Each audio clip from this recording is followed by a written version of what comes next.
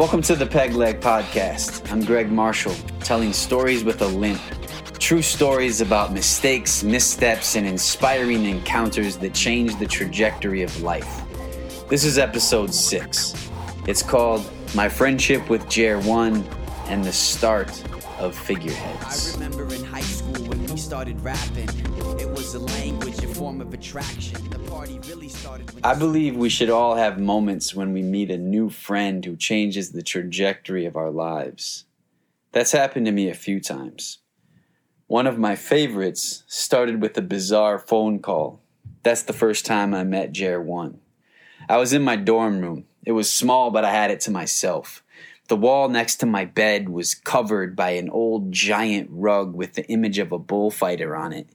My desk had scented candles, and my small window view was 18 stories up overlooking the UW-Milwaukee campus, with a nice view of Lake Michigan beyond that. It was my sophomore year. My phone rang, and when I answered it, I didn't recognize the voice.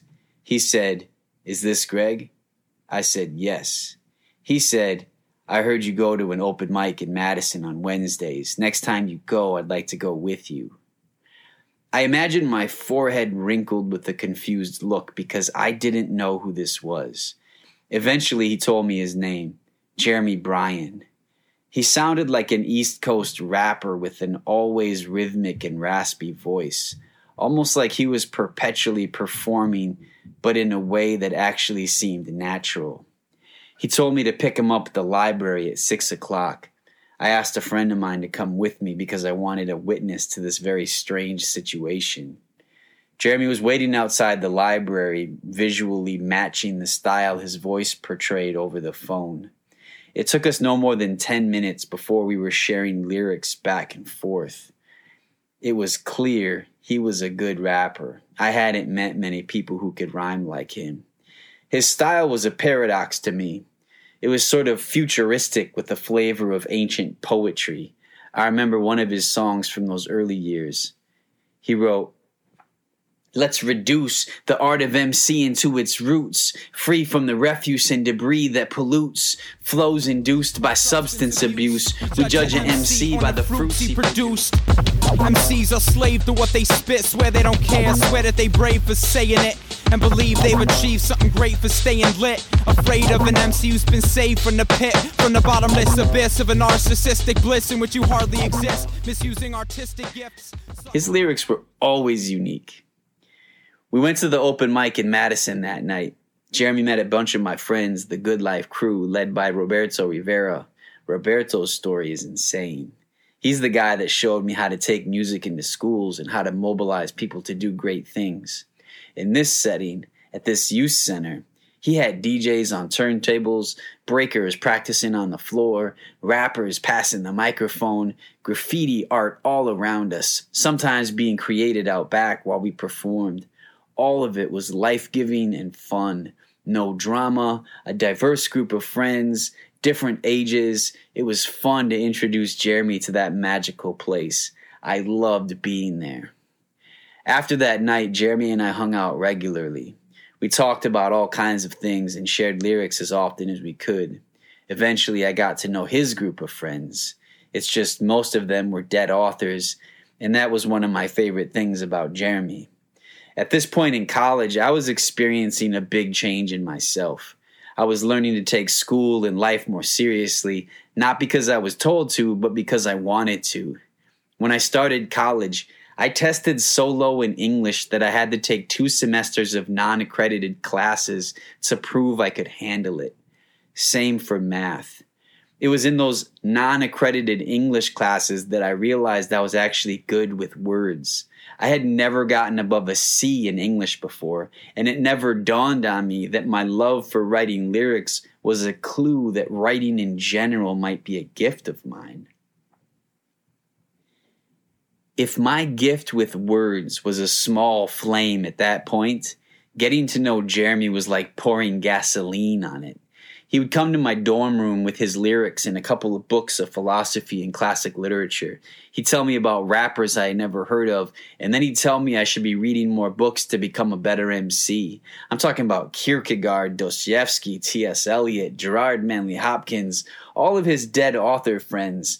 And in the same breath, he'd talk about rappers like Aesop Rock. I soaked it up because I was hungry for it. For me, that momentum increased more and more.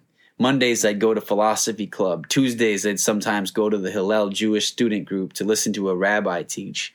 On Wednesdays, I met with 2 Saudi Arabian students who were part of the Muslim Student Association. Thursdays, I got involved with Crew, a Christian student group on campus. And Fridays, I'd sometimes go to the Great Books discussions to talk about literature with faculty and community members. I got a job at the library just so I could see what books people were reading about philosophy, religion, or writing. I had no idea that this is what I would love. Jeremy helped to stir that in me. I started writing lyrics that felt true to me, lyrics that told my story in my way. As a result, I wrote verses like, "Give back the forgettable child that I lost, burned in the innocent miles that I walked, colored by the colorful rhythms that I talked. I bought my thoughts on wasted weekends, God-given secrets. I rarely speak them. I pretend, punishing myself in deep ends. Wolves are supposed to be clothed in sheepskin. I've been clothed in people's opinions. The pinball porn in the kind of condition that plagues every man in a poor position. Women don't give up in all this opposition. The peace in me's building and I'm ready to listen. The profiting pilgrims are probably vicious, but I've been too busy doing the dishes to notice the water is all fictitious. God, can you honestly give forgiveness? And these are the faults I allow.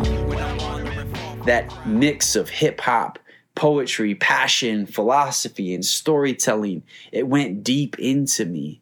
It became part of who I am. It helped me define who I am.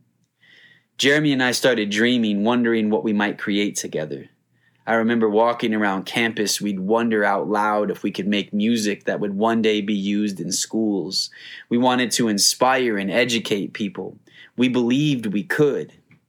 At that time, we had no idea that those words and dreams were seeds that would one day pop out of the ground to do exactly what we said, but in a way we never could have imagined. I forwent my breakfast to buy my girl a necklace and mark being spontaneous off my checklist. I drive a Lexus, not really, but I am ambidextrous. Put me on the guest list. Let me guess, miss. Jeremy graduated before me. He got married right out of college to a very talented singer-songwriter named Johanna, and they moved to Madison.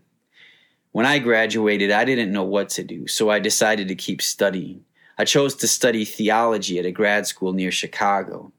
Jeremy and I were both doing our own things, but those conversations we had back on campus kept stirring in us.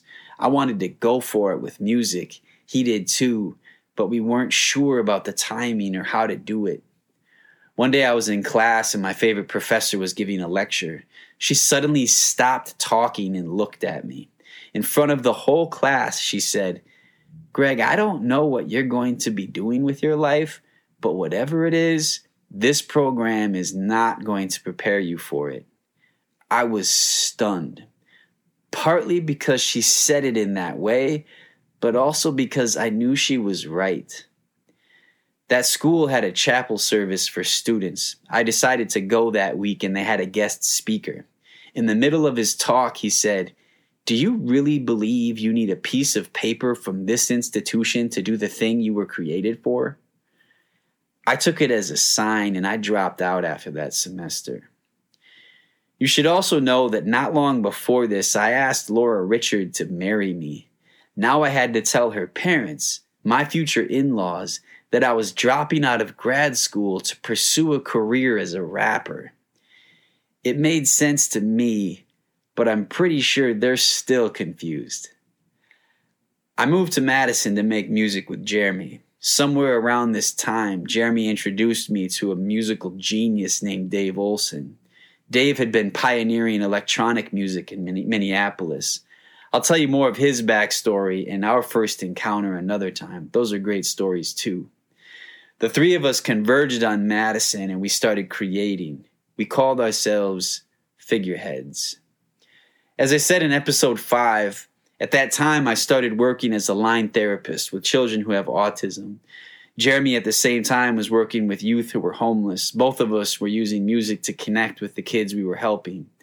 Dave was staying up all night making beats. That was the perfect combination. Also in episode 5, I talked about writing a song for a little girl named Annie. That song changed her life and ours. The psychologist who owned the clinic I worked for wanted to help more kids with our music. He asked me how we might do that. I asked him to hire my friends, and he said yes. Thank you, Andy Paulson. At this point, there were 4 of us. Myself, Jeremy Bryan, the literary and lyrical genius, Dave Olson, an electronic music phenom, and Casey Kaseheimer, another cat from the Twin Cities who was a multi-talented and uber-energetic musician and artist. We created together our first kids album called You Come Too, while also working on our regular music. Our group evolved, our music evolved, and over time we found ourselves in some pretty unforgettable adventures. One time, Jeremy, Dave, and I were invited to perform in Washington, D.C. In one weekend, we performed at Sidwell Friends School, where both Malia and Sasha Obama were attending at the time. And then that night, we opened for 3-6 Mafia. That was our lives. Performed for kids, and then for hip-hop heads in a bar or club or at a university. One of our more memorable shows was opening for Neo on a college campus in Minnesota. We had a lot of fun doing that, but we also learned an important lesson.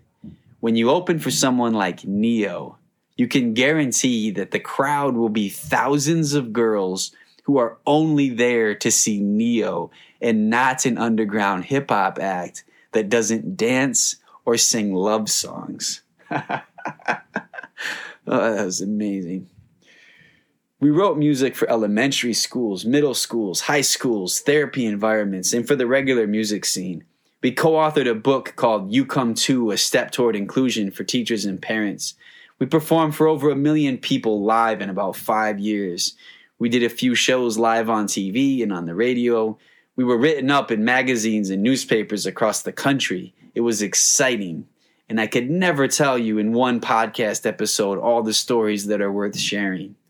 For now, I want to end with one of my favorites. City Pride didn't get the news yet, but I went to Venus and taught her the 2-step. Now she's doing what she can to get her move back. And she wanted me to stay, but I moved back. Cause I knew I had to find out where the truth at. Go and get it, I'ma bring it with a youth at. One time we were performing at a conference for kids and families who have disabilities. We were all set up and ready to go, but before the show we decided to go in and sit with families to eat lunch and to get to know some of them. We sat at a table with a mom and her 4 kids. 2 of her children had a rare condition that caused those 2 little boys to look very different. They were both under the age of 8 or so. Neither of them could walk or talk, and they looked very unique. I remember thinking their heads looked like large circles from the side, and their faces were narrow in front. Each of them sat back in a wheelchair, head resting on the side. We asked their mom all kinds of questions. We got to know the 2 older kids a little as well. When lunch was over, we all stood up. Their mom picked up one of the boys and held him. He rested his head on her shoulder, obviously loving being close to his mom. Before walking away, I reached up and rubbed his back and said, "We'll see you later, buddy." At that moment, his mom was startled, and she looked at me with a shocked look in her eyes. I felt bad. I said, "Did I do something wrong?" She said, "No, it's just no one ever touches my son like he's a normal boy. Thank you." Those words are carved into my memory forever. A little while later, we stepped on stage. I had performed in a lot of different places in front of many different kinds of people. This time felt different. In the deepest part of who I am, I understood more of why I was there. I was realizing that writing and performing music, my calling in life, was less about me than I thought. So often we perform thinking our job is to draw and keep everyone's attention, to impress people, to be the center of the universe for those moments. But I was discovering that in reality, my gift with words was for that mom and her 2 sons, so that they could have a voice, so that their story could be told, so that they would know they are not alone and that someone sees them and cares about them. That's why that microphone was in my hand. That's why I fought to find my voice in those non-accredited classes my freshman year, and why I read those books, and why I locked myself in my dorm room and freestyled for hours and hours when I was in college. That's why I'm grateful that Jeremy brought me those books and challenged me to think deeper about life. That's why I'm also grateful he called me that night. You see, when Jeremy and I were in college dreaming about creating music that would transform people, we never talked about how pursuing that dream would transform us. Looking back, I'm glad we were not conscious of that reality, because discovering the power of that kind of transformation, the kind that comes when you try to do something about your dreams, that transformation has been one of the most satisfying surprises ever. That kind of discovery transcends the moments when you're on stage, and it goes with you into the everyday, ordinary things of life. I think that's one of the main reasons it's important to dream and then to do something about it, because that's how we learn and come to understand that the everyday, mundane things are sacred, that all of it matters. And our dreams don't need to be huge. You don't have to find a career in hip-hop music to be transformed by the experience of stepping into something meaningful. You might dream of writing your own story, or painting a picture, or mentoring someone who needs it, or starting some kind of business, or finding love. Don't just dream it. Make yourself available. Go for it. Fall on your face. Get back up. Fail. Fail again. Learn from it. Keep going. Keep trying. And remember, in the end, no matter what awards you win or how many people notice you, the most satisfying treasure you walk away with is a wiser and more thoughtful version of yourself, a version of you that appreciates the ordinary as much as the extraordinary. And you'll probably find some pretty wonderful friendships along the way. I'm not trying to preach at you. I just want you to know that you can choose the kind of person you want to become. And one of the best ways to receive that person is by dreaming and doing something about it. For now, I'm going to leave you with one of the kids' songs that we wrote. This one made an impact in hundreds of thousands of kids' lives. It's called Born for a Reason. I hope you enjoy it. Thank you again for listening. Peace. This song is for kids like me. I know I was born for a reason. Even you can't see it, we can. I know I was born for a reason. This song is for the kiddos we believe in. Kiddo, you were born for a reason. Even if you can't see it, we can. Kiddo, you were born for a reason. If I only had one song to tell you what I know, then it would be this one, and it would be my hope that every single person that heard it would understand that even though some things don't go as we plan, life has a way of bringing blessings in disguise. Kiddo, you're a gift, don't let anybody lie to you. Some people just don't get it, but I do. There's nothing better than watching your personality shine through. They say that everybody's different, right?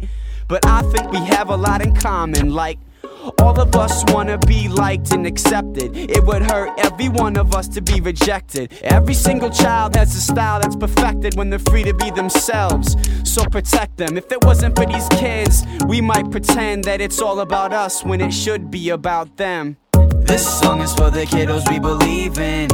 Kiddo, you were born for a reason. Even if you can't see it, we can. Kiddo, you were born for a reason. This song is for the kiddos we believe in. Kiddo, you were born for a reason. Even if you can't see it, we can. Kiddo, you were born for a reason. You got a strong mind, you're a prince, little man. Even when you think you can't, I know you can. Step it up, step on out, find your voice, let it out. There's nothing to be upset about, just get it out of your system. And know that I'm always here to listen, even if you're stuttering, even with a lisp. Communication goes way beyond words. If you listen with your whole self, the heart is heard. And that's where life really gets cool. It's like discovering a beautiful jewel, and everything seems worth it then. And we join with the dance of the earth and spin around the sun. Yeah, that's how it's done. Let's find a hill or a mountain to shout it from. We declare that even where it's hard to see life coming through, it's there. This song is for the kiddos we believe in. Kiddo, you were born for a reason. Even if you can't see it, we can. Kiddo, you were born for a reason. This song is for the kiddos we believe in. Kiddo, you were born for a reason. Even if you can't see it, we can.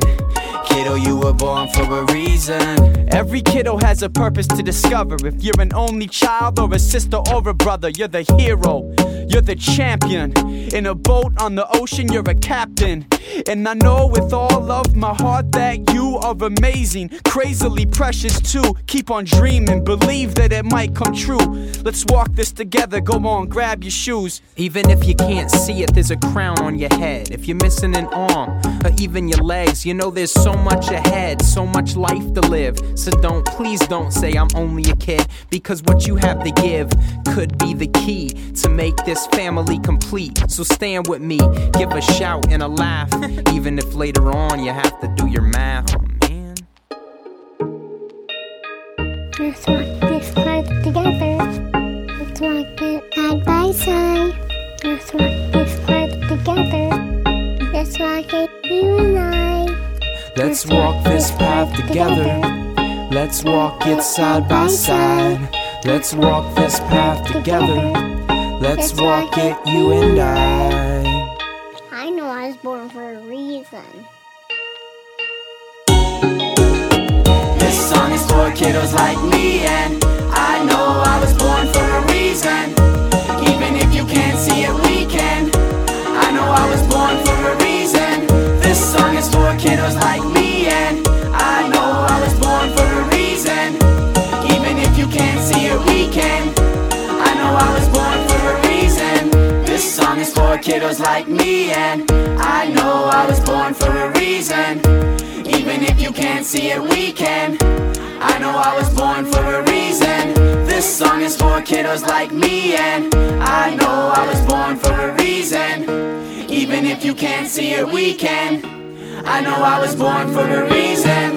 This song is for kiddos like me, and I know I was born for a reason. Even if you can't see it, we can. I know I was born for a reason. This song is for kiddos like me, and I know I was born for a reason. Even if you can't see it, we can. I know I was born for a reason. I need this path together. Like this by side, side, side. Let's walk this part together. Good job, that was awesome.